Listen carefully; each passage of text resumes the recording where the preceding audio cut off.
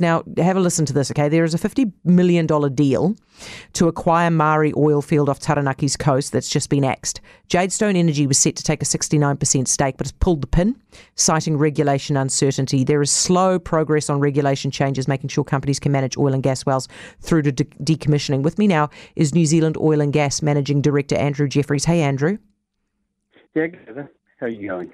I'm very well, thank you. You must be very disappointed by this. What is the regulation uncertainty that we're talking about?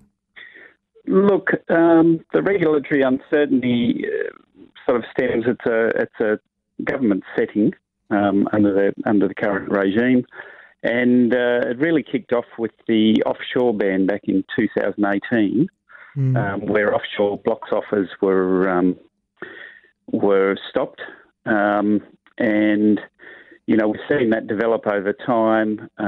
New regulations came in about a year ago, and Jadestone announced this deal originally 2 years ago. They then waited a year for the regulations to come in, and I would imagine that was okay. It was according to their public announcements. They then said, well, regulations there now, can we get a decision out of the government? And the government hasn't, according to their Jadestone's public releases, the government hasn't given them a decision. So eventually, as a business, you've just got to say, we've just got to cut our losses here and walk away. Yeah, because the current licence, New Zealand. Andrew, the current licence expires in 2027, right? That's 5 years' time. That's not, no one's going to put your money into something like that, are you?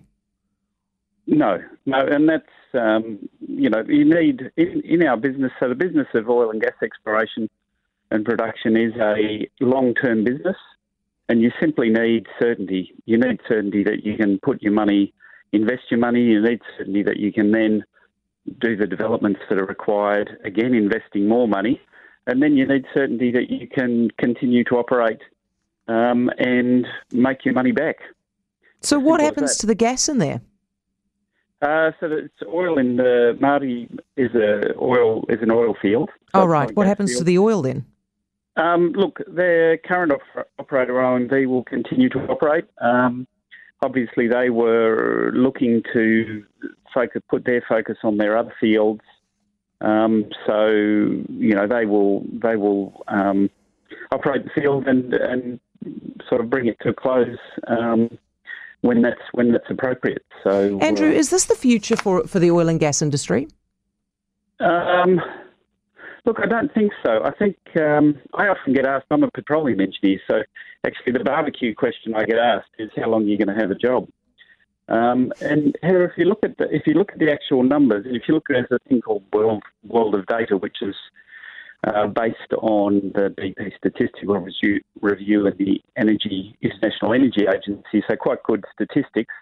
If you look at that, since 2000 to 2021, the world's primary energy source has been fossil fuels, 70%, 77%. That hasn't changed 1 percentage point in those 21 years. Interestingly enough, nuclear's come down 2%. Renewables have gone up by 2%. I don't think that's working so well for Germany just at the moment. And so it's very hard. People underestimate how hard it is to change that primary energy mix. So, look, there's things you can do in terms of abating the CO2 emissions, and that's a potential line of technology. There may be some new amazing technology that puts the industry out of a job in the next couple of decades. It's very hard to see what that would be. I hear where you're going with this. Basically, we're still going to need it, aren't we? And I think we can all see that. Hey, thank you, Andrew. Appreciate it. Andrew Jeffries, Oil and Gas Managing Director.